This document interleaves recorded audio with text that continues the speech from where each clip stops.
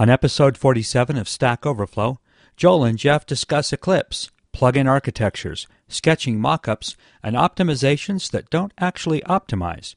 From IT Conversations.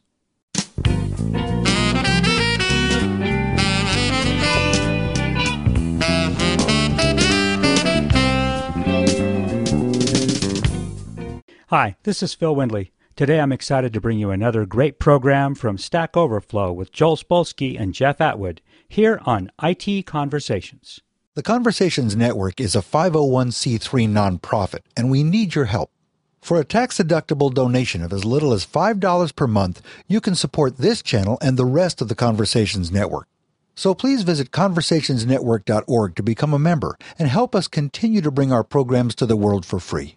Our audio files are delivered by Limelight Networks, the high-performance content delivery network for digital media. And now, here's Stack Overflow. Hey, I have a whole new audio setup this week.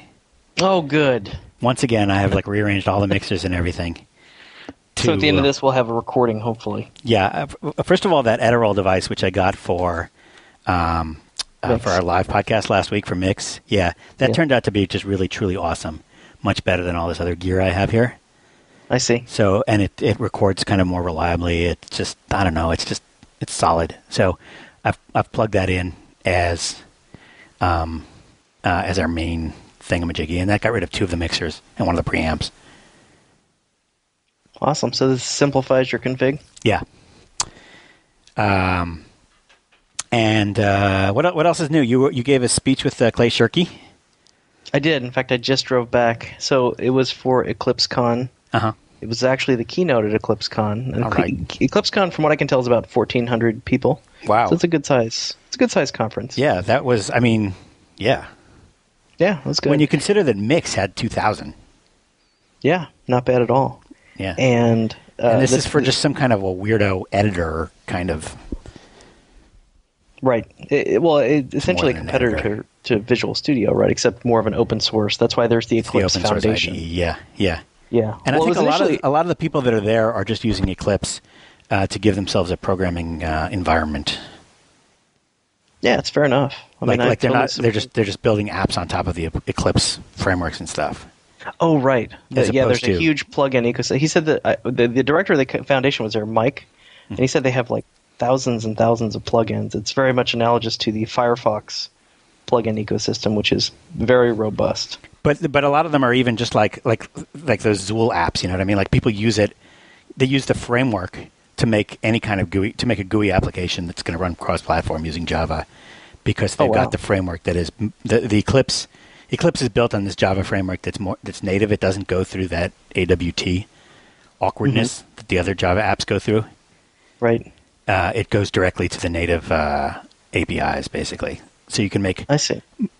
You can make more native-looking, faster, more bulletproof, shinier, and more gooder GUI applications. Wow, I didn't realize that. I don't really know what I'm talking about, but that's.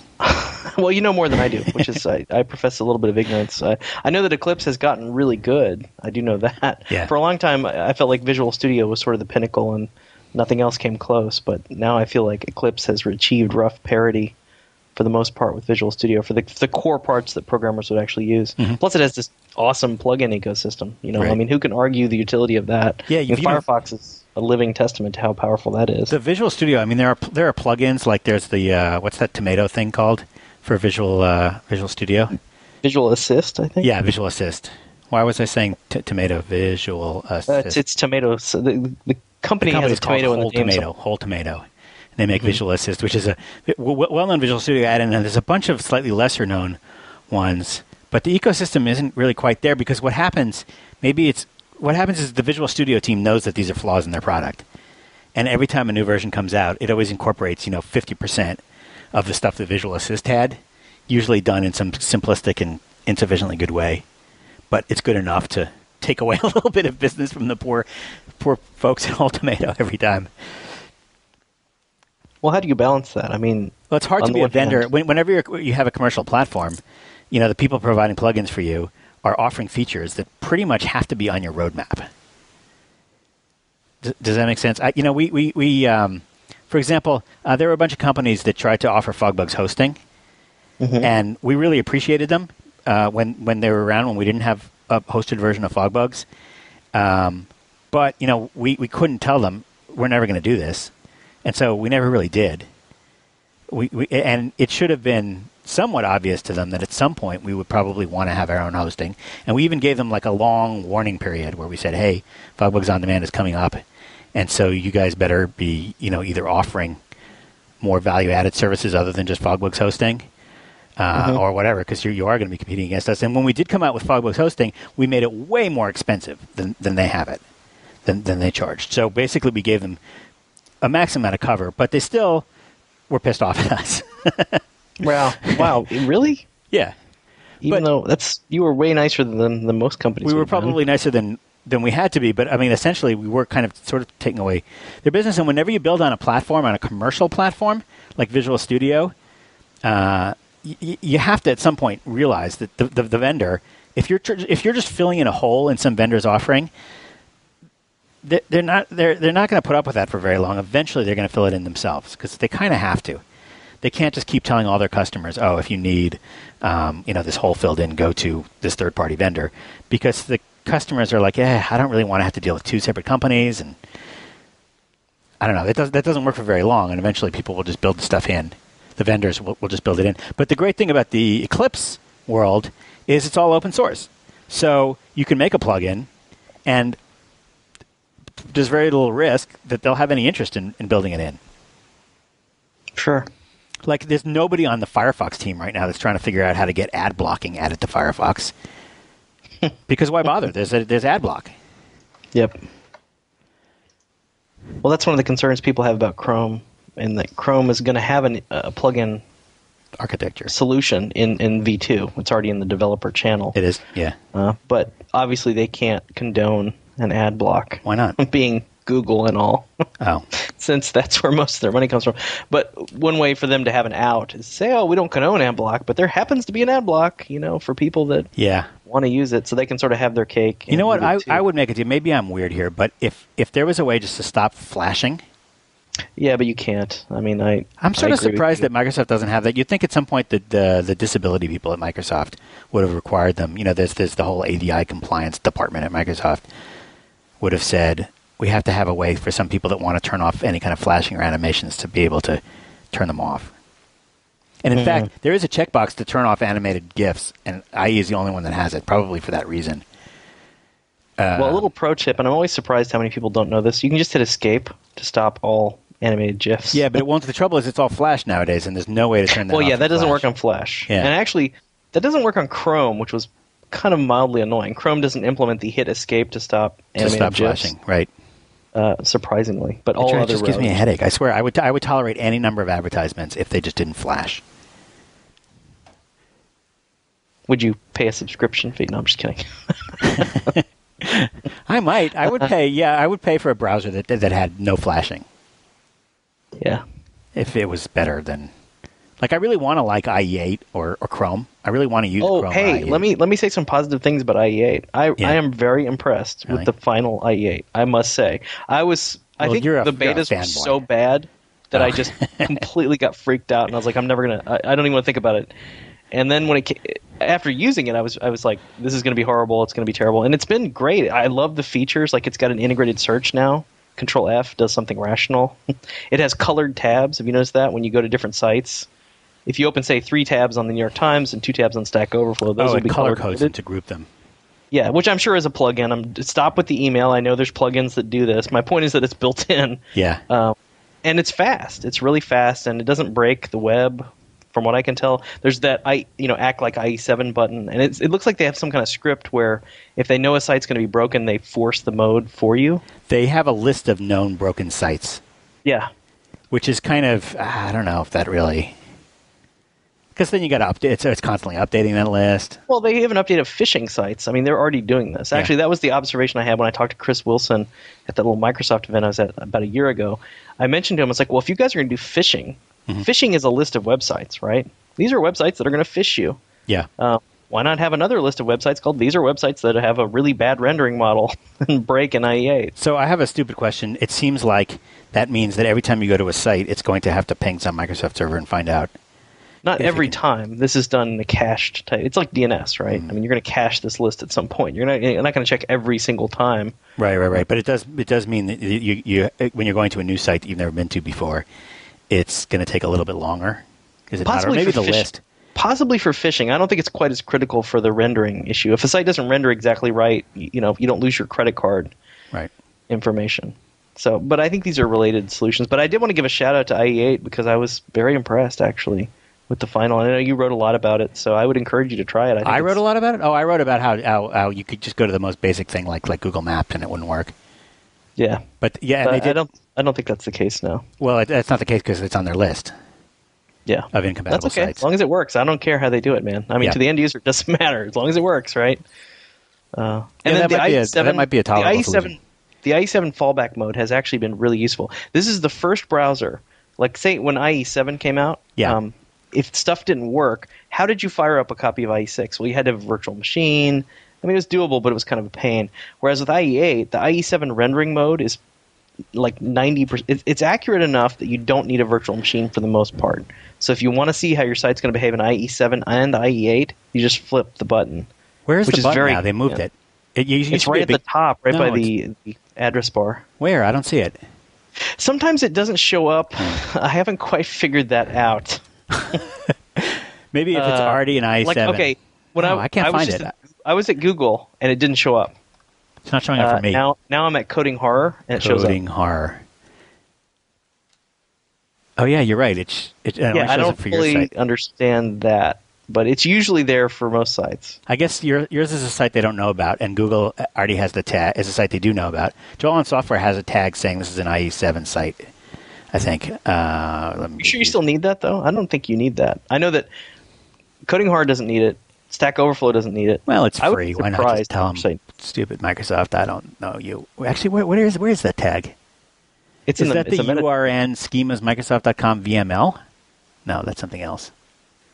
There actually is one page in Stack Overflow where we had to do that. Let me explain. It's the page on the user profile where we actually show your reputation graph. Oh, wait. Sorry. Okay, I was just finishing the previous conversation. Sorry. It's not. I used an HTTP header. I have an HTTP header. That's why it's not in the HTML. I see. So we just set we set all our web servers to just ask for IE7 mode, and that solved that problem in 10 seconds. Really necessary, but No, it was actually because there were it was for the beta, but they changed a lot of the rules in the final. I mean, I didn't change anything on Coding Horror, and Coding Horror didn't render properly in IE8 beta. That really freaked me out. So they just added it to their list of things that need to be rendered with IE7. I don't think they did that. I think they actually fixed whatever the problem was. Okay. I could be wrong. I've been wrong many times before. No, you may be right. Yeah. You're probably right because your site still shows up with that little button that switches to IE7 mode, and that wouldn't make any sense. Right. So you said for Stack Overflow where there were some things that... There's one page we use on the reputation graph uses this JavaScript library called Float, F-L-O-T. What's a reputation graph? If you go to your user page and the reputation tab of your user page, there's a graph of your reputation over time. I never saw that. You've never seen this? No. We've had it for months, and you've never seen this. That's hilarious. Okay. That's cool. Why did you do this? Hey, everybody, try this out. There's like a graph there. It's like ActiveX, right? Or is is that all dynamic? That's hilarious. No, it's dynamic JavaScript. Really? That whole dragging is all done with JavaScript? Yeah, it's a jQuery plugin. But it uses an element that has been deprecated in IE8. I think it's, I want to say Canvas, something. I can't remember the name of it. But if you flip on that page, we flip on the IE7 rendering mode because there's no replacement for this in IE8. Like, we looked at it technically and we're like, we'd have to write it in Silverlight, which is, there's just no way we're going to go to that amount of effort to fix one browser. This is cool. You select a range of dates and it shows you why you earned reputation during that range. Yeah, welcome to October, Joel. this feature of last year. This feature is simultaneously awesome and completely and utterly useless. Well, Jeff, it's like the movie. It's like the movie. What was that? What was it? What was the movie? It was the Starship Troopers. Simultaneously the worst movie and the best movie you'll ever see. Yeah, I like Starship Troopers, actually. Yeah, exactly. But it's so bad, it's good. Yeah, I can see that. But it's got Doogie Howser. That's awesome. Oh yeah, NPH for the win. MPH is the bomb. So you can't say anything bad about MPH. No. Yeah. So that was EclipseCon.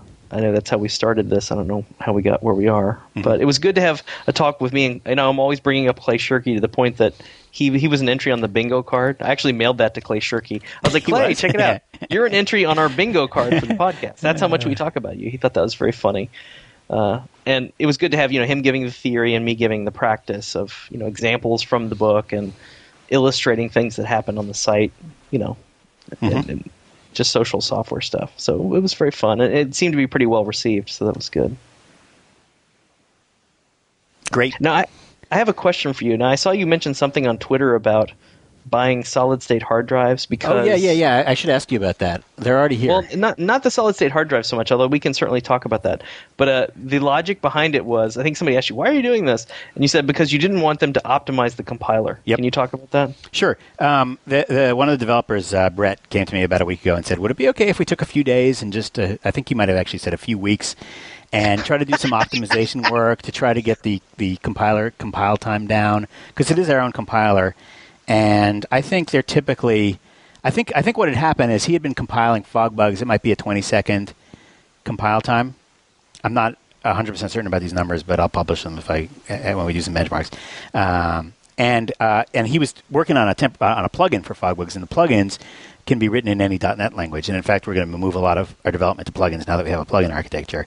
And he was just, realizing what a big difference it makes having, a 2-second compile time versus a 20-second compile time, and how much it improves sort of the quality of your life, because when you have 20-second compile time, you're either going to be incredibly bored, because just try staring at the screen for 20 seconds. That's a long time. Or you're going to find something else to do in those little 20-second periods, and that just sort of, then you've got Reddit dragging you away from your job all day long. Right. Like, I'm not even listening to you anymore. I'm actually browsing the web now. That's how long. That's how long I just went. So he wanted the permission to take a few weeks and, just try to see what they can eke out of the compiler. And I said, I will spend any amount of money to make your computer faster before we try and make the compiler faster. And sure. There may be cases where we can parallelize and take advantage of multiple CPUs, because I'm not sure we're doing that. Although we do have a problem, which is that the way FogBug's code works, it's not a bunch of imports that are linked together. It's basically one gigantic page, and that we just have to compile from top to bottom. So I'm not even sure if it is highly parallelizable. But so that was, basically we want to get everybody up to the maximum amount of memory they can have. I think most of our developers are on 64-bit operating systems, so they should easily be able to put 6 or 8 gigs. Oh, God, memory's great. Have I talked about this in the podcast? Like, going to 8 gigs has, changed my life. Mm-hmm. Like, I really feel like, particularly, and I know you don't like Vista, but Vista does a much, much better job than XP of, aggressively caching stuff. So, I swear, going from 4 gigs to 8 gigs was, revelatory for me. Well, it really changed the behavior of my system. So, and always go for memory. Go for memory, definitely. And let me recommend something while I simultaneously disrecommend it. I went over to Michael's office, and he had just switched computers, which was the easiest way of switching to Vista 64 instead of XP 32, which is what he was using.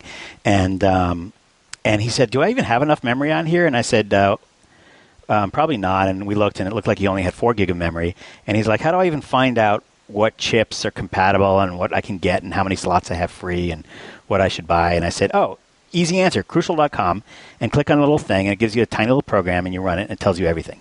It's just awesome.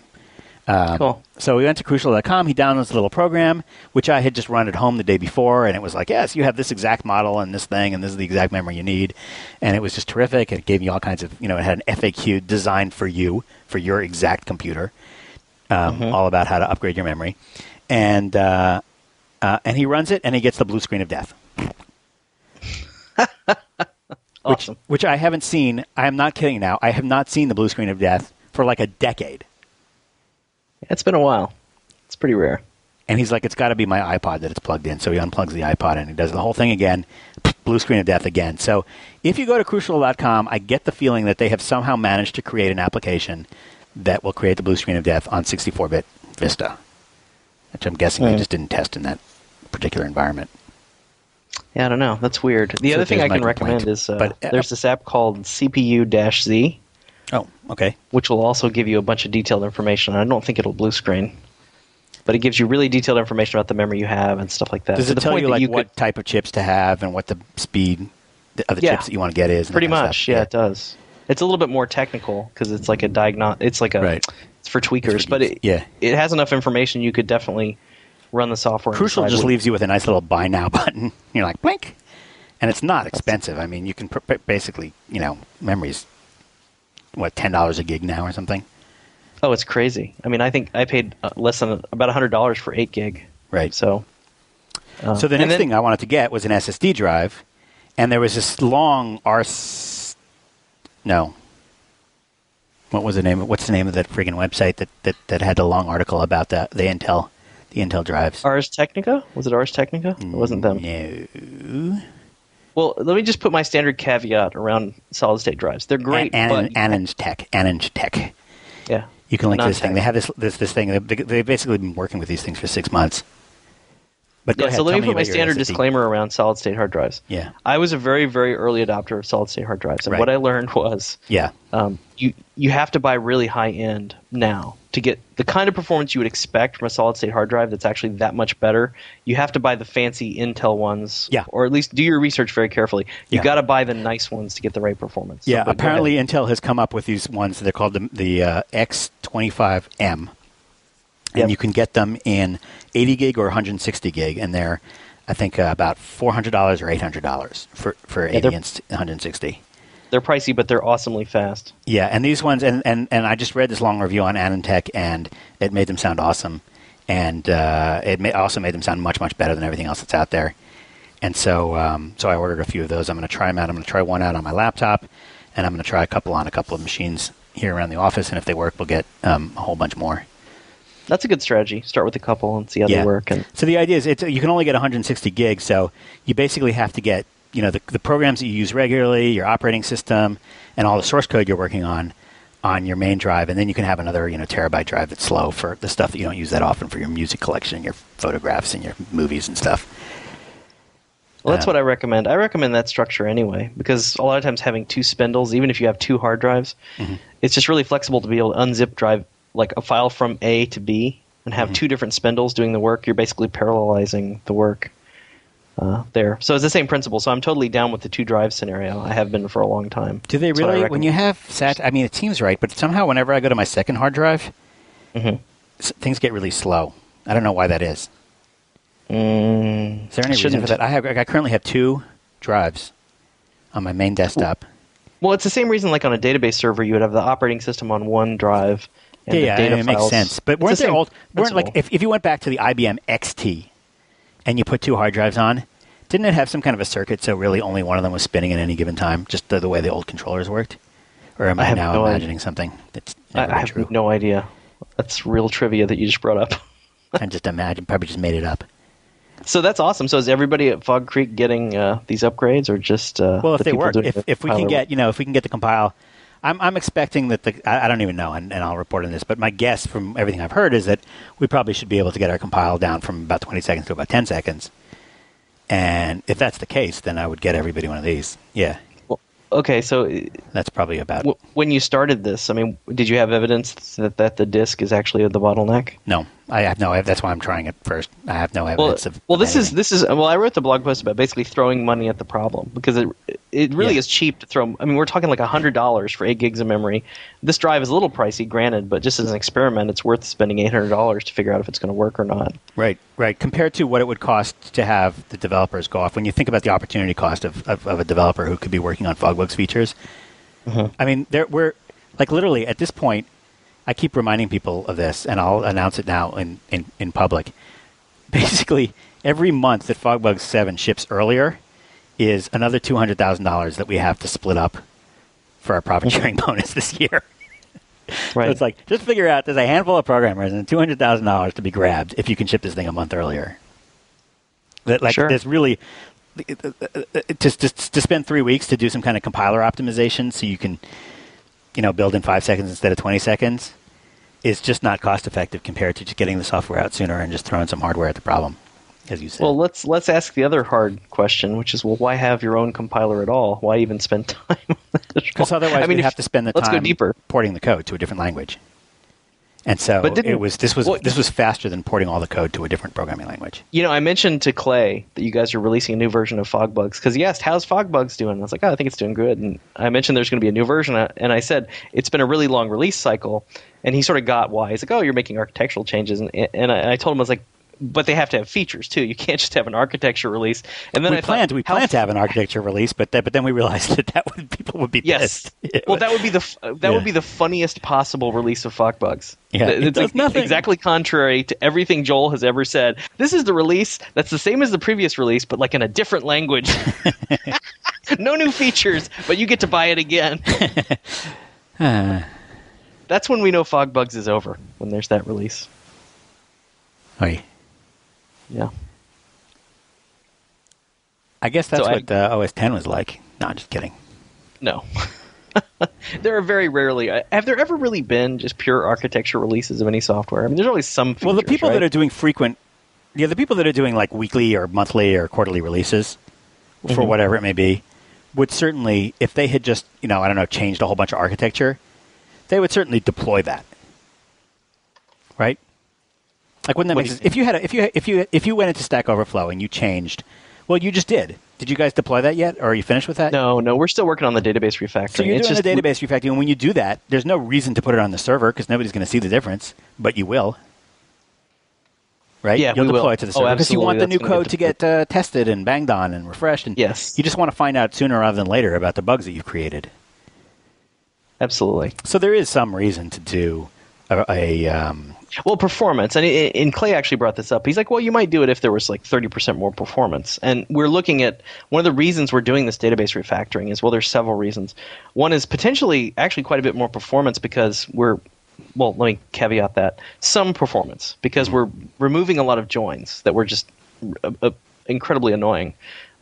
So removing joins, we're going to reduce our space requirements because it's a better representation of the data with less duplication of the data.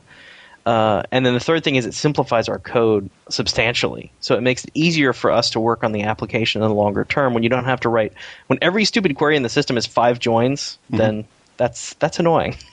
That's a disincentive to do stuff on the system. So those are the reasons that we do it. That's the reasons we would have a pure architecture release. Because you're right, we actually are going to have a pure architecture release. But nobody pays for it. That's, I guess, the main difference. Nobody's buying this software. People just sort of subscribe to, in the sense that they have maintenance contracts. They get it all free anyway. But yeah, we did finally decide that if we try to get the trouble of having everybody upgrade for a purely... Although the architectural release was going to have plugins. So that's a major... That enables a lot of features to customers. But then we realized... plugins is a big deal. But it's not enough because everybody will say, I don't need a plugin. I need stuff. I don't know. We just basically decided that we might as well. Let's talk about plugins. Are you guys going to seed the plugins? Are you going to write some reference plugins? Yeah, sure. We got a bunch of good ones. Let's see what I can tell you about. I'm not supposed to talk about... Yeah, I'm not supposed to tell you anything. Why are there all the secrets? What's with all the secrets? Well, because we don't announce things until we actually have shipping software. What do you guys think you're like Apple? Do you think there's going to be like the live blog of you releasing this? No, it's that it's making a promise to customers, and then that's a promise that I have to keep. And I don't want to keep promises. Joel, just say it really quietly like this. Like really quiet. So they can't hear you. Let's see. For example, I see here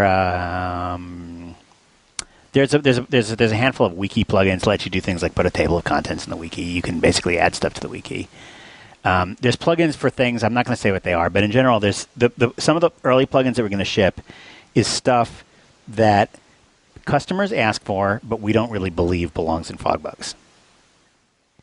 But we're going to make it available as a plugin on the theory that at least the fact that you have to go download and turn on that plugin will at least make you think that this is not, that you should think twice about doing this particular thing. But if you really want to, you can. I'm not going to talk any more than that about Fogbug 7 because I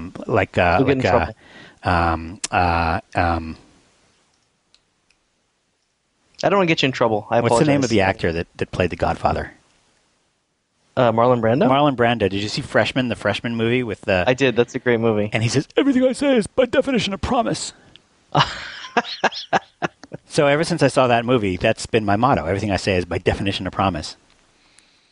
Yeah. So I don't, which is why the easiest thing is just never talk about new features coming up in various versions, because I don't want to make promises that I then have to keep track of and feel bad when I can't keep them. I see. That's fair. What else did I want to talk about?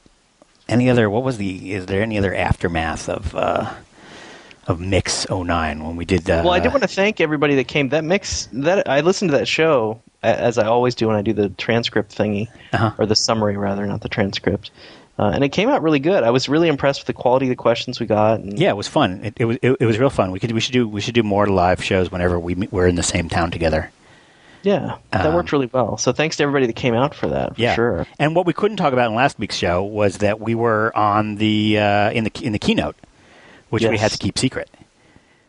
Very poorly kept secret, because I had actually said that in the previous.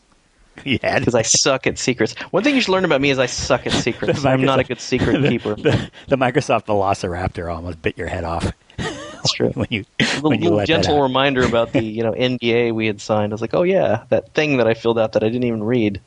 I guess I should have read that. Anywho, so for those of you listening at home, and I have no idea what we're talking about, at Microsoft's big old Mix conference, they actually brought me and Jeff out on stage to give a little demo of Stack Overflow, and we got about 5 minutes to talk about how awesome it was, and how we used the Microsoft ASP.NET MVC technology to build it. So it was basically a promotion of their own technologies of ASP.NET MVC and BizSpark, right? Those are the two things. Yep, and then at the end we were like, gotcha. It all compiles down to wasabi. Yeah. Gotcha. Yeah. And we're using Emacs as our IDE. It was like punked, So we got to be on stage with the Goo, Scott Goo, who Joel did not really know. You didn't know the Goo, really? Yeah, I'm not that much of a Microsoft. But you're such a Microsoft. I don't want to use the word. Nope. You've been accused of being a Microsoft shill, and yet you don't even know. So yeah, you know what? Half the time I'm accused of being a Microsoft shill. Half the time I'm being accused of being a Microsoft hater, and half the time I'm being accused of being a Microsoft shill, and that's how I know I'm doing something right. You should have seen when I wrote that why Microsoft lost the API war. There was just like a whole category of people that were like, "Oh, this guy must be an enemy of Microsoft." Right. It's kind of infuriating that people assume that you're either an enemy of Microsoft in every way. And so if you say anything in any way negative about anything that happened to them, no matter how true it is, that is because you're an evil person from the enemy. And it's the same thing. The same thing happens with the Apple people, and the same thing happens with the Ruby people, and the same thing happens with a lot of these communities are so friggin' flag wavy and parochial. That they just assume that if you've said anything at any time negative about anything or anything positive about something else, that must be your flag and that must be the group that you. And I don't know why they're making it into such a friggin' religious war. Like it's like the Afghanistan tribal areas, Well, it's fun to have. Well, this is kind of what my blog entry was, which you objected to, but it's about having an enemy. Sometimes. Sometimes you wanna have this mock conflict. It's like professional wrestling. Just wait till Experts Exchange finds you in the street and punches you in the nose, Jeff. Then you can tell me if it's fun to have an enemy. Well, here's why you complained about that. Here's why I wrote that. Yep. Somebody came up to me at Mix and said, "Thank you so much." He went out of his way to say, "Thank you so much for finally giving me an alternative to Experts Exchange." Yeah. And it really motivates people. Like they really see us as the hero, and we haven't really done much other than just execute reasonably well. It's the fact that Experts Exchange is out there creating enemies. Like they're actively out there sowing dissent in the world, which is such a bad strategy, obviously. But if anything, we should be thanking them for doing this. Like we should be helping them piss people off because all it does is make us look good. Like we don't have to do anything really to look good. Right. So I realized after hearing that, because I was kind of loath to explain it in terms of we're like Experts Exchange. But everybody knew that. Everybody knew that even without us saying it. There's something different about us saying it that in some ways demands a response from them. Now everybody that works at Experts Exchange has seen your blog post. They've all forwarded it around, and they're all having meetings trying to decide what they're going to do about it. But I don't think they might possible. have just kind of ignored us. I don't think they care. I mean, I think that's the hallmark of a company like that. Is like they're at a stage where they just don't care. They're just doing their thing. They don't really care. The money's coming in. they don't care. I really believe they don't care. Well, I mean, if they smart, do care, they have to realize that the money's going to stop coming in. I don't think so. I think there's enough of a market for the way they're doing it that they'll continue to be. They'll never be. It's a bad long-term strategy, right? Long. They have the Encyclopedia Britannica strategy combined with some kind of evil search engine optimization and basically showing Google different results than they show the real world. Well, okay, this does go both ways. So you know that I've talked about the Plenty of Fish guy, Marcus Friend, before, as sort of someone we look to as a guy who can scale to a huge degree with just a couple servers running, the Microsoft stack. And one thing that's really interesting with him is he's the classic example, and he even talks about it on his blog, where you pick a pay service, such as dating, and you come in with a free alternative, which is what he did. And we're talking like 2002 era, back when AdSense was first starting up. He was one of the first people to really pick up on AdSense as well, so he's sort of a pioneer in that area too. And you're essentially attacking these pay services by offering a free service, ad-subsidized free service. And he's actually come full circle on that now, which is really intriguing. His free service has gotten so big, and there's so much data, it's actually starting to cost him real money to run it now, which I think he's concerned about. And in terms of overhead and effort and stuff like that, I think for a long time it was so easy for him to run it, he didn't care. But now it's getting actually hard to run the free site. And he's made enough money, he's actually trying to buy a pay site. Because he realizes there's a market for people who there's a market for people who want to pay for this. Somebody told me, Michael told me that he just made a premium service where you pay him a few bucks and you get a little $sign or something next to your name that makes you more desirable, of course, as a potential date because you're willing to pay a few bucks. I don't know, and but he realized he's... Yeah, I think he's selling little $signs next to your name. No, but he's actually going to go out and buy a pay site. He realized he's leaving money on the table for the part of the audience. It's like, oh no, I don't want this free crap. Audience. Yeah, I want to pay money to do this. Yeah, that he's gonna. I mean, how ironic. I mean, you started as a free site, you eventually end up buying a pay site. Well, let's see how well it works. So that you don't leave money on the table. That's crazy. Yeah. But no, I mean that may or may not work. We'll see how well the pay thing works. I think charging his existing users a premium for even just having a little $sign next to their name or something that indicates that they're pro members or something, that makes a lot of sense to me, and he could bring in a lot of revenue from the 10% of his users that really care enough to pay or want to support him or just want to look like they're premium type people. They're not just sort of surfing by. But for him to actually buy an existing site, I don't know how much sense that makes. And it remains to be seen. Well, let me give you the three reasons. So I actually looked up his blog entry. It's titled "Looking to Acquire." Yeah. It says, "I'm letting hundreds of millions of dollars in revenue slip through my fingers every year by sending people to competitors' sites." In other words, they're advertising on his site. So he's making money, but they're going to the pay site and ultimately paying them. Right. So there's three reasons. One, on a paid site, people expect limited high-quality choices. On a free site, users expect unlimited choice. This is why things like personality. It's too bad we're not. You should before you write the show notes, check on this, because I think that he later, after writing this article about how he wanted to buy a site, said this is just not going to work. I'm going to have my own pay version, and he gave up on the idea of like buying Match.com or whatever because that would be expensive. Oh, I see what you're saying. Okay, so on March 5th, he wrote, "In the next several days, I'll be releasing a paid feature on Plenty of Fish." There you go. Okay, so but it doesn't sound like he backed off on the buying though. I don't know. Maybe he wanted to just buy some. He just wanted to just like also own some other. I think he was looking for like a second tier site, not a Match.com, but one of these sort of unknown. And I think he may not have found anything that was at a price that he really wanted. Because I mean, the truth is, you can try to buy a business, but when you buy a business, the minimum amount you're going to have to pay is the net present value of the future stream of earnings from that business. Mm-hmm. So it would have to be a case where him owning the business made it worth more than whoever actually did own the business, which it would, because he would obviously be funneling a lot of. Wait, this is hilarious. Hold on, I have to talk about this image. So you're right. March 5th, I don't know if this obviates his need to buy a site, but there's a feature where you pay extra money and you get an icon. It is literally called Serious Member. Yeah. I am a serious member. Yeah. How much does that cost? Does he say? I don't know. It's not that much. No, it's time based. It's 3, 6, or 12 months. That's hilarious. Yeah, it kind of makes sense. It's something we may want to do on Stack Overflow. Really? No. Okay, I didn't think so. Yeah. Hey, speaking of which, we can't really talk about this because I don't really want to announce this feature yet that we're doing. But I have started developing mock-ups of this new feature set using balsamic mockups. I just want to. We talked about them last time on the podcast. I just want to bring it up again because I've been using it for the last few days. It's actually what's really nice about it is it lets you make like a sketch of what a user interface is going to be, and it is physically impossible to make it look perfect. All you can do is sort of mock it up. And it literally forces you not to obsess over colors, fonts, alignment, getting everything to look exactly perfect. It actually keeps you moving forward in the design of your user interface. We're just trying to figure out what fields are going to be here and what's going to be on what page, and what kind of what do I need in the FAQ. And it is like literally impossible to futz around with all kinds of stuff. For example, if you have a little drop-down box, you can't specify what the items are going to be in that drop-down box. All you can specify is what item is currently showing.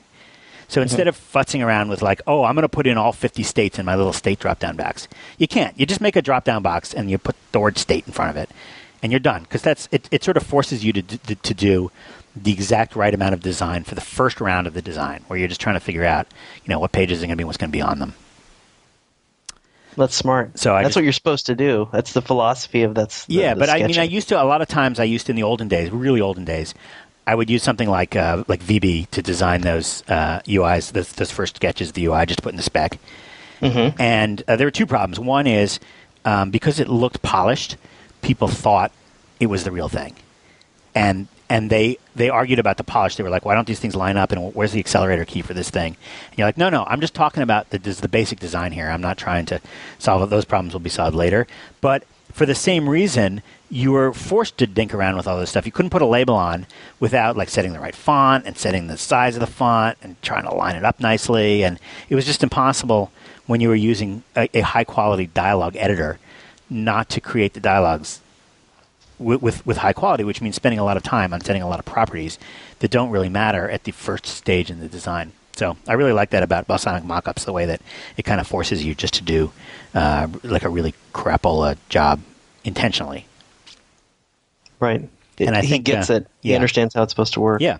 And I think Microsoft at Mix apparently announced this thing called Expression 3.0 Blend something. Expression Blend 3. Yeah. Is that what used to be Front Page? And they No. They kind of scrapped it. This is a new set of products they introduced around the time Silverlight 1.0 came out. But it was the same time that they killed Front Page. No, this is more like their design stuff. This is getting into Adobe territory. Okay. This is new. It's different. So what happened to Front Page? What's that? What happened to Front Page? I don't know. Hopefully it's dead. Yeah. Well, there is an expression like a web designer, like a low end, but I don't think it shares any code with Front Page. It's a from scratch thing. Okay.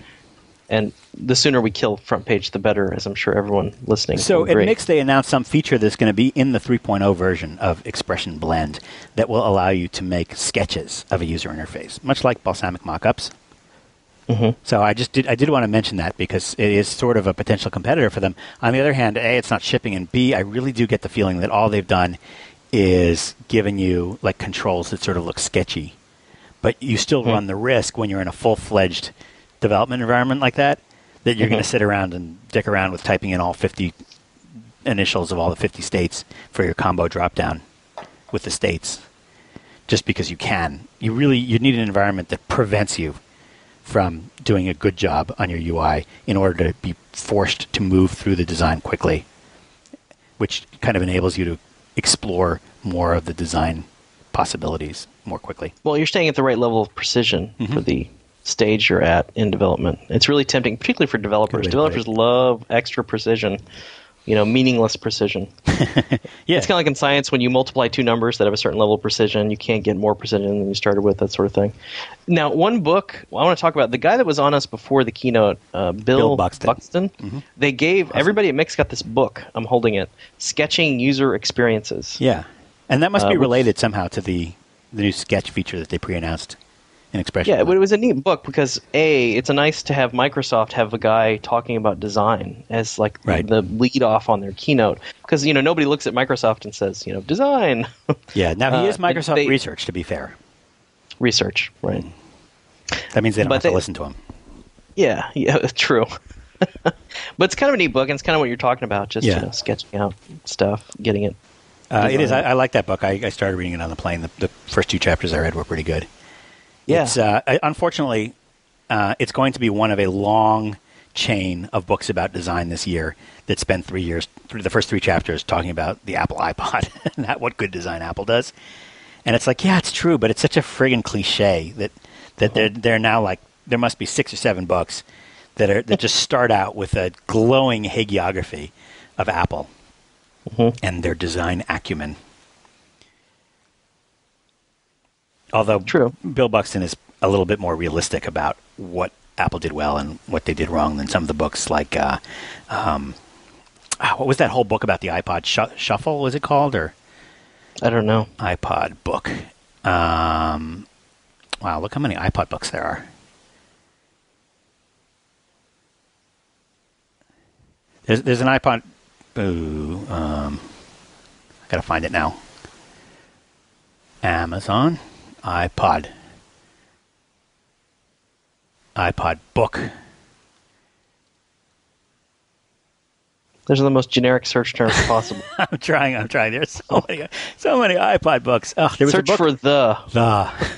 What are you doing? trying to find what this is. An early book about the iPod, written by this guy that just has such a love affair with Apple that he's completely uncredible. Man, there's like 1,000 books about the iPod. How well could it be designed if you need all these books to learn how to operate it? Yeah, there's a cult. Although my feeling about the iPod is that the iPhone is a much, much more important product in the big scheme of things. I think that iPhone is going to be so big that people are going to sort of forget about the iPod. And I realize the iPod is huge. And what I'm saying is the iPhone, I think, is going to be way huger. Well, I really believe that. It's, I mean, at some point, these things are almost certainly going to merge. If everybody's carrying a phone and everybody's carrying a music device, right, you probably want one. Right. And I also feel like the phone model, the sort of closed ecosystem model, was really what Apple was born to create. Mm-hmm. Like even their computers and stuff, they sort of grudgingly let other people write apps for them. Mm-hmm. And they really want to tightly control the experience. And that's fine, but it doesn't really match what we think of as, a personal computer should do. Right. Whereas the iPhone is more of an ecosystem that everything is really tightly controlled. You have these, cellular networks you have to subscribe to. You have to pay for everything. I think, yeah. That's just the way they're so good at it. Here's the book I want to criticize. I finally found it. There's a book called The Perfect Thing, How the iPod Shuffles Commerce, Culture, and Coolness by Stephen Levy, who is, I believe, a Newsweek reporter, or he was for a long time. And his favorite thing is just writing about how much he loves Apple, to the point of just ridiculousness. I mean, it's just like almost amateurish. Yes. And this book is just like, this was one of the early ones of just the obsession. I mean, the book is called The Perfect Thing, and it's about the iPod. Well, wake me up when he starts. Is he going to start writing slash fiction about the iPod? That would be disturbing. That would be.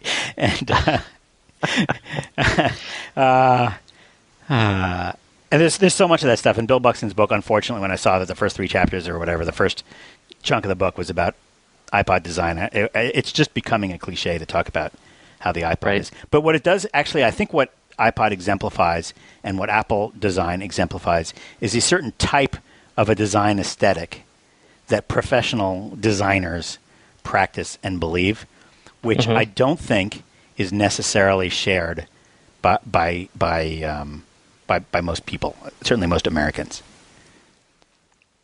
Like, I actually think I personally love the Apple design. I love the iPod design. I love the fact that when you buy a MacBook, it doesn't have a bunch of garish little stickers saying, Intel inside and Vista compatible or Vista tolerant or whatever, and all the crappy little stickers that they put on. You buy a MacBook, it has no stickers on it because it's gross. But yet, it's not mainstream to actually care about that. And similarly, I think there's always going to be, certainly in the U.S. American market, I think 80 to 90% of the people just don't really care about good design, and they don't really appreciate good design when they see it. They're just not thinking in aesthetic sense or in design sense. And I think they're thinking more in terms of what they get out of it. Yeah, they care about the list of functions, and they care about the functionality, and usability is one axis in that, definitely.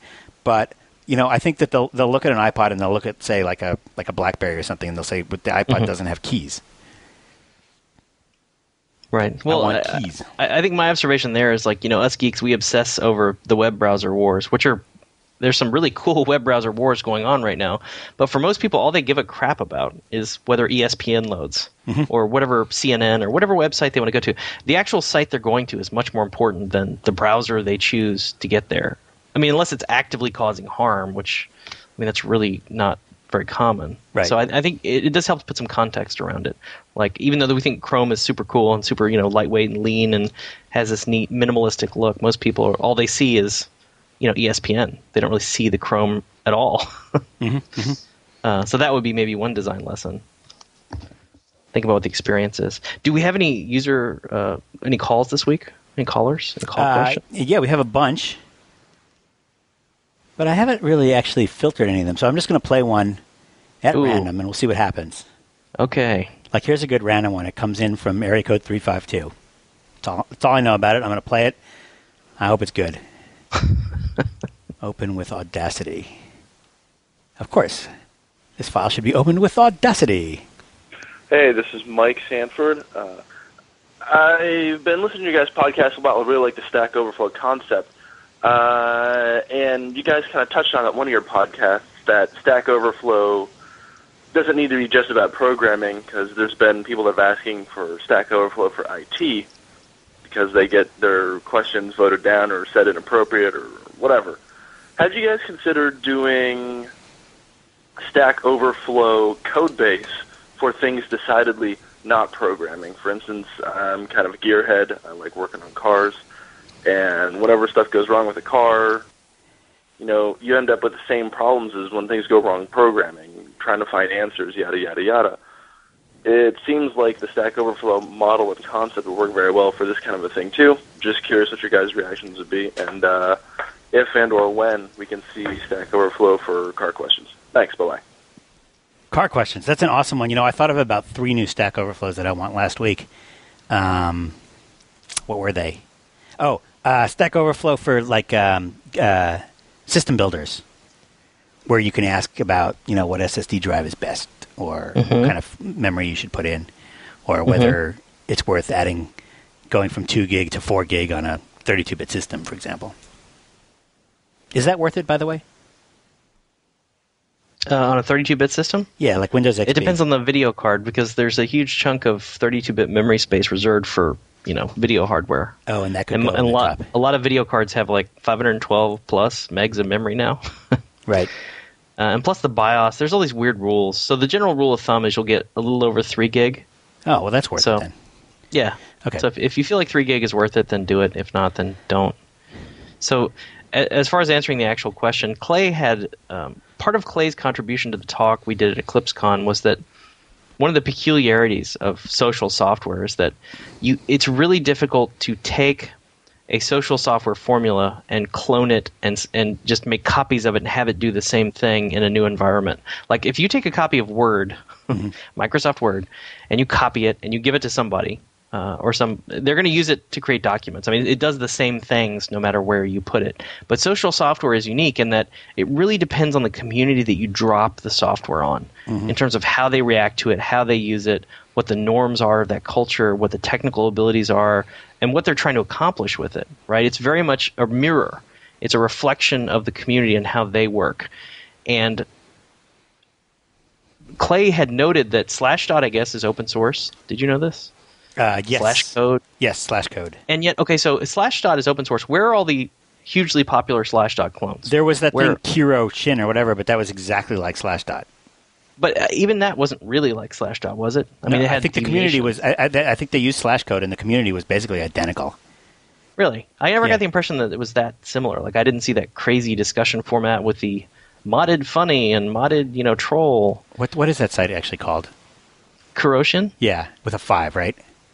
Yeah, but Kuroshin is not generally regarded as a success story. It's sort of limping along and doing some stuff, but it's not. It's probably the biggest Slashcode site.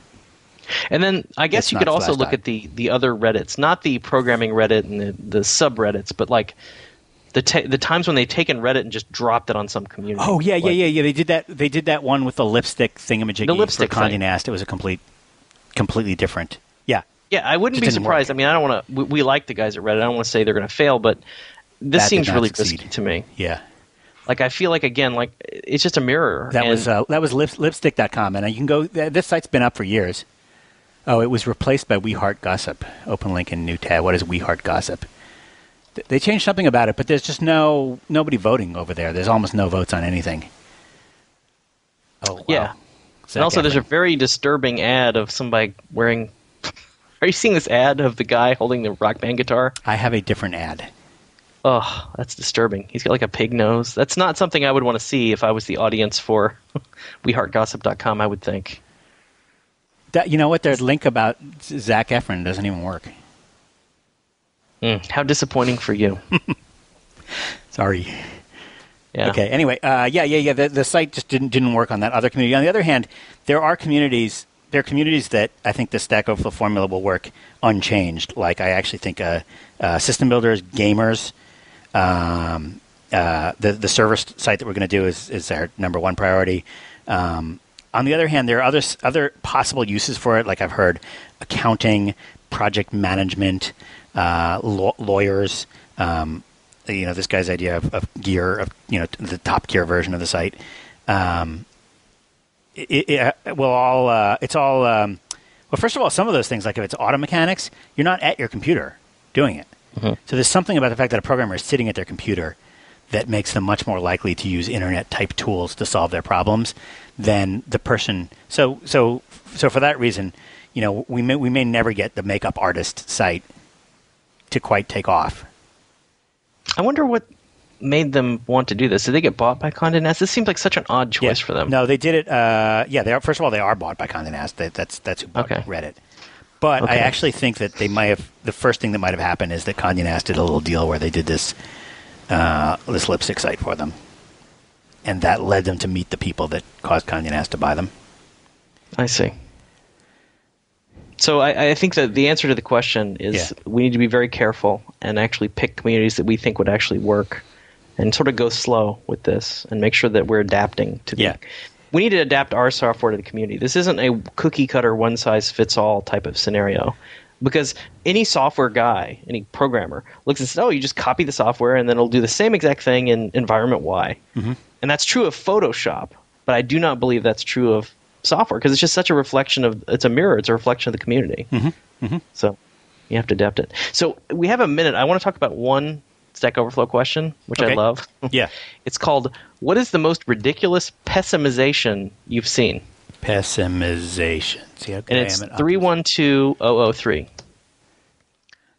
And what I like about this is that pessimization is the opposite of optimization. Where you think you're optimizing, but you're actually pessimizing. Right. You come up with some crazy idea to make something better. Like you're going to unwind some loop. Yeah. Absolutely. Ledorfier has some good examples. Let me give you some examples that I thought were really good from Ledorfier here. It's the second response with 12 upvotes. Databases are pessimization playland. Favorites include split a table into multiples because it's too big. Create an archive table for retired records, but continue to union it with the production table. Oh, we've all done that. Duplicate entire databases by division, customer, product, etc. Oh, well, you've got you got the one for the IT, and you got one for the IT questions, and one for the programming questions, and you've just duplicated the whole database. Yep. Resist adding columns to an index because it makes it too big. Create lots of summary tables because recalculating from raw data is too slow. Create columns with subfields, and there's a bunch of other stuff. But yeah, it's great, and there is the downside to optimization, right? Yeah. But there is a dissenting opinion. In fact, the highest upvoted answer says he thinks the phrase premature optimization is the root of all evil is actually overused. Mm-hmm. And he thinks it's an excuse not to take performance into account until late in the project. And I can see this.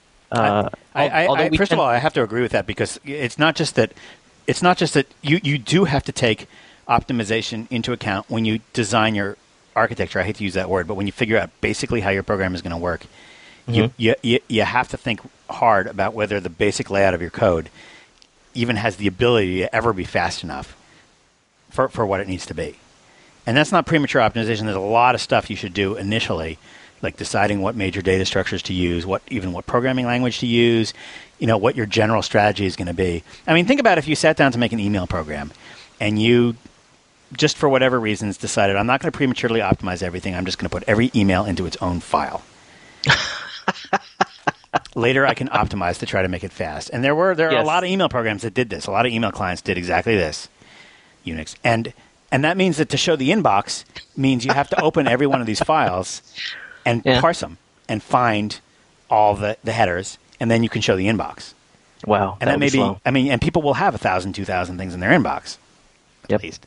And that's going to be slow to open 1,000 individual files, and you probably never should have built it that way. And you know, that's something where premature optimization would not have been premature.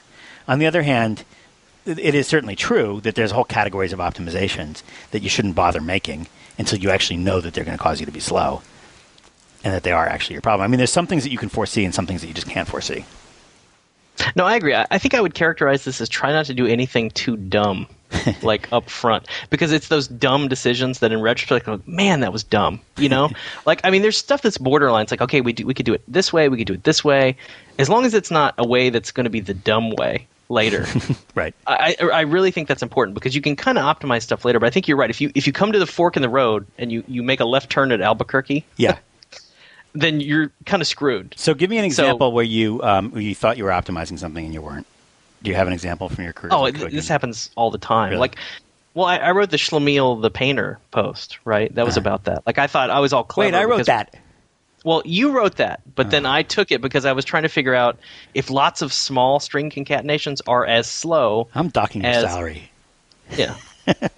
But I spent all this time, like, I optimized, like, we're because we spend all the time dealing with strings. That's how websites work. Right. For example, the user block, like the user signature block, that could be called 100 times per page. Oh, right? I see. Uh-huh. That's a lot. Yeah. I mean, for me, I think 100 times per page times number of pages that we serve up. But after I ended up optimizing, and I did optimize it, it actually got quite a bit faster. But then I realized that it didn't matter because the total time saved from my optimization was like 3 seconds per day, 4 seconds per day. Yeah. You know? So that's almost a failed optimization, not really a negative one. Oh, where I made it worse? Yeah. Oh, you want oh, that's true. That's not truly a pessimization where you go to optimize, you've actually destroyed something. Yeah. I'm sorry. I don't know if I've actually done that. Usually I'm careful enough. I think I have an example. Go ahead. I actually wrote back in the days before you could get application servers, before you could actually even get like programming languages for the web. There was CGI and nothing else, and web servers were really slow. So this is like 1994, 1995, and I was working at MTV, and we needed basically a way to go out to the database really fast, get data, format in a page. And I came up with a dinky little language. It was called Tintin, because at the time that was my favorite comic book. And Tintin was basically it was kind of like a markup language. It wasn't a really full-featured programming language, but it let you say, open this table, get this record, and put it in this template and display it in HTML mode. And it had a bunch of cute little features. And I knew that the lexing and the parsing is the slowest part of compiling. And so what I actually did is I wrote a sort of a cached format where I did the lexing. The first time you went to a given page, it would do all the lexing and parsing, and it would sort of generate this data structure, which it would then vomit out onto disk as a binary blob. And then the next time you went to that page, it would just load that binary blob, and everything would be lexed and parsed, and it could execute it really fast. And, of course, that was the theory. In reality, the binary blobs were even larger than the original files. And so... and it turns out the lexing and the parsing wasn't that slow. So, and so this actually made it slower. When I actually did, I spent a long time working on that architecture, and then I did some benchmarks, and it not only was it not faster, but because it had to do more disk I/O, it was actually slower. That is, I think, that's a great story, by the way, and I have not heard that one. That's what saves me when I start doing this air quote optimization. The thing that saves me from turning it into pessimization is I usually benchmark early enough before I even try to see, okay, is this really going to work? Like when I did that code block optimization for the user block, I actually had a little console app where I said, okay, let me take the string and I'll just see a couple different approaches and actually see if this is going to work. And so to me, that's where optimization becomes pessimization, is if you're not actually measuring, you get in trouble, because it's shocking. It is deeply shocking to me how often you'll think, I'm making this so much better, and you're either not making it better or making it worse. Mm-hmm. It's just disturbing how often that happens to me. You would think after a certain age as a programmer, you can sort of intuit what makes things fast and slow, but you really can't, I don't think. It's all about measurements, so... Take measurements or you're going to pessimize. I did, and the only reason I did the benchmarking is because I wanted to see how much better I had made everything. I was so pleased with myself. It's like, well, you should have done that earlier, so you got to front load the benchmarking. You got to front load that. I should probably do some benchmarking with these SSD drives before I put them in too, right? I think. Well, you are. You're buying 3 of them. You're going to try them out. Well, I got to do some measuring before I put them in. So what I'm going to benchmark the time to boot Windows. On my laptop, I'm going to benchmark the time to hibernate and to come out of hibernation, and the time to launch. I'll pick 6 apps and just launch them all at the same time, like Firefox, Outlook, like apps that I use regularly. And then, of course, we'll benchmark the FogBugs compilation time. That's the main point of these things. Right. Those are all things that I expect because of all the things that I read on the web should be faster. But yeah, let us know. Do a blog post about that for sure. Oh, sorry, not a blog. Write an essay about that. 140 characters on twitter.com/Spolsky. Speaking of user blocks, I kind of have a stupid idea. Maybe this is a stupid idea. I don't know. Somebody emailed us about 18 times. They wouldn't send us an audio question, but they kept emailing us to claim that we had destroyed their beloved New Zealand .NET developers forum because all the people left and came to Stack Overflow, which was, I guess, better than the .NET developers forum for New Zealand. And wait. I blame Australia. Yeah, well, no, it's obviously Australia is just, what's the word I'm looking for? They sabotaged it. A problem. Clearly. Yes. But being a New Zealander and all, I thought it would be nice if, at least on Stack Overflow, you had the ability to choose a little flag that goes next to your name. Like if you're from New Zealand, you can check a little box. And then whenever your name shows up, you got a little tiny New Zealand flag next to your name. And if you click on that, it gives you the users page, but it's filtered by people in New Zealand. It's an interesting idea. I've actually had a request that was sort of related to that. I'm not against it. I think it has to be opt-in because not everybody wants to show where they're from. No, of course not. Yeah, and they may, for people that are just in, the United States, that wouldn't be that interesting. Right. No, it's a good idea. Where did I see that? I think airliners.net has that exact feature, if I'm not mistaken, or it may have. Hold on, I'm looking on airliners.net aviation forum because I kept seeing little. Airliners.net does that, which is interesting because it's an extremely international community, and every user, pretty much the only thing they have next to their name is what country they're from. And it's really neat because if you're reading about, right now I'm reading I'm reading a discussion about the jewels of the Caribbean. So there's people posting from Trinidad and Tobago, from Barbados. I'm not going to pronounce any of these little islands correctly. This guy's in Chile. There's not even any Americans on this thread. Anyway, feature request there for you. Anything else we have this week? Any announcements? Any other... No, it's been another really busy week, so not too much to announce. But probably by next week there will be. There will be some new features coming in. Hopefully, yeah. Be cool. Yeah, I'll have some of those mock-ups for you in the next couple of days. Cool. Looking forward to it. Okay, so at the end of the call, let's see, we have some announcements here. If you have any questions for us or anything you'd like us to play on the call, what you can do is either record a, MP3 file or OGG Vorbis. Keep it under 90 seconds, please. And email that to podcast@stackoverflow.com. Or you can call our hotline at 646-826-3879. Do me a favor, when you call or record your thingamajiggy, please spell your name so that we can write it correctly in the show notes, or tell us if you don't want to identify you. But just do that at the beginning of the call, and we'll edit it out before we play it. We also have a transcript wiki, which is a place that you can write down basically the listeners all over the world to this podcast go there and transcribe part of the podcast, all or part, or anything interesting that they heard for the benefit of the hearing impaired, and also so that search engines can find it later. And that will be linked to from the show notes, but it's located at stackoverflow.fogbugs.com. It has all the wikis. Anything else? No, I think that's it. All right, see you next week. See you next week.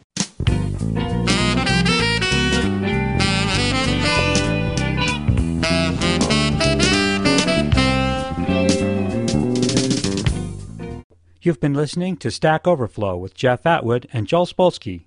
The Conversations Network is a 501c3 nonprofit, and we need your help. For a tax-deductible donation of as little as $5 per month, you can support this channel and the rest of the Conversations Network. So please visit conversationsnetwork.org to become a member and help us continue to bring our programs to the world for free.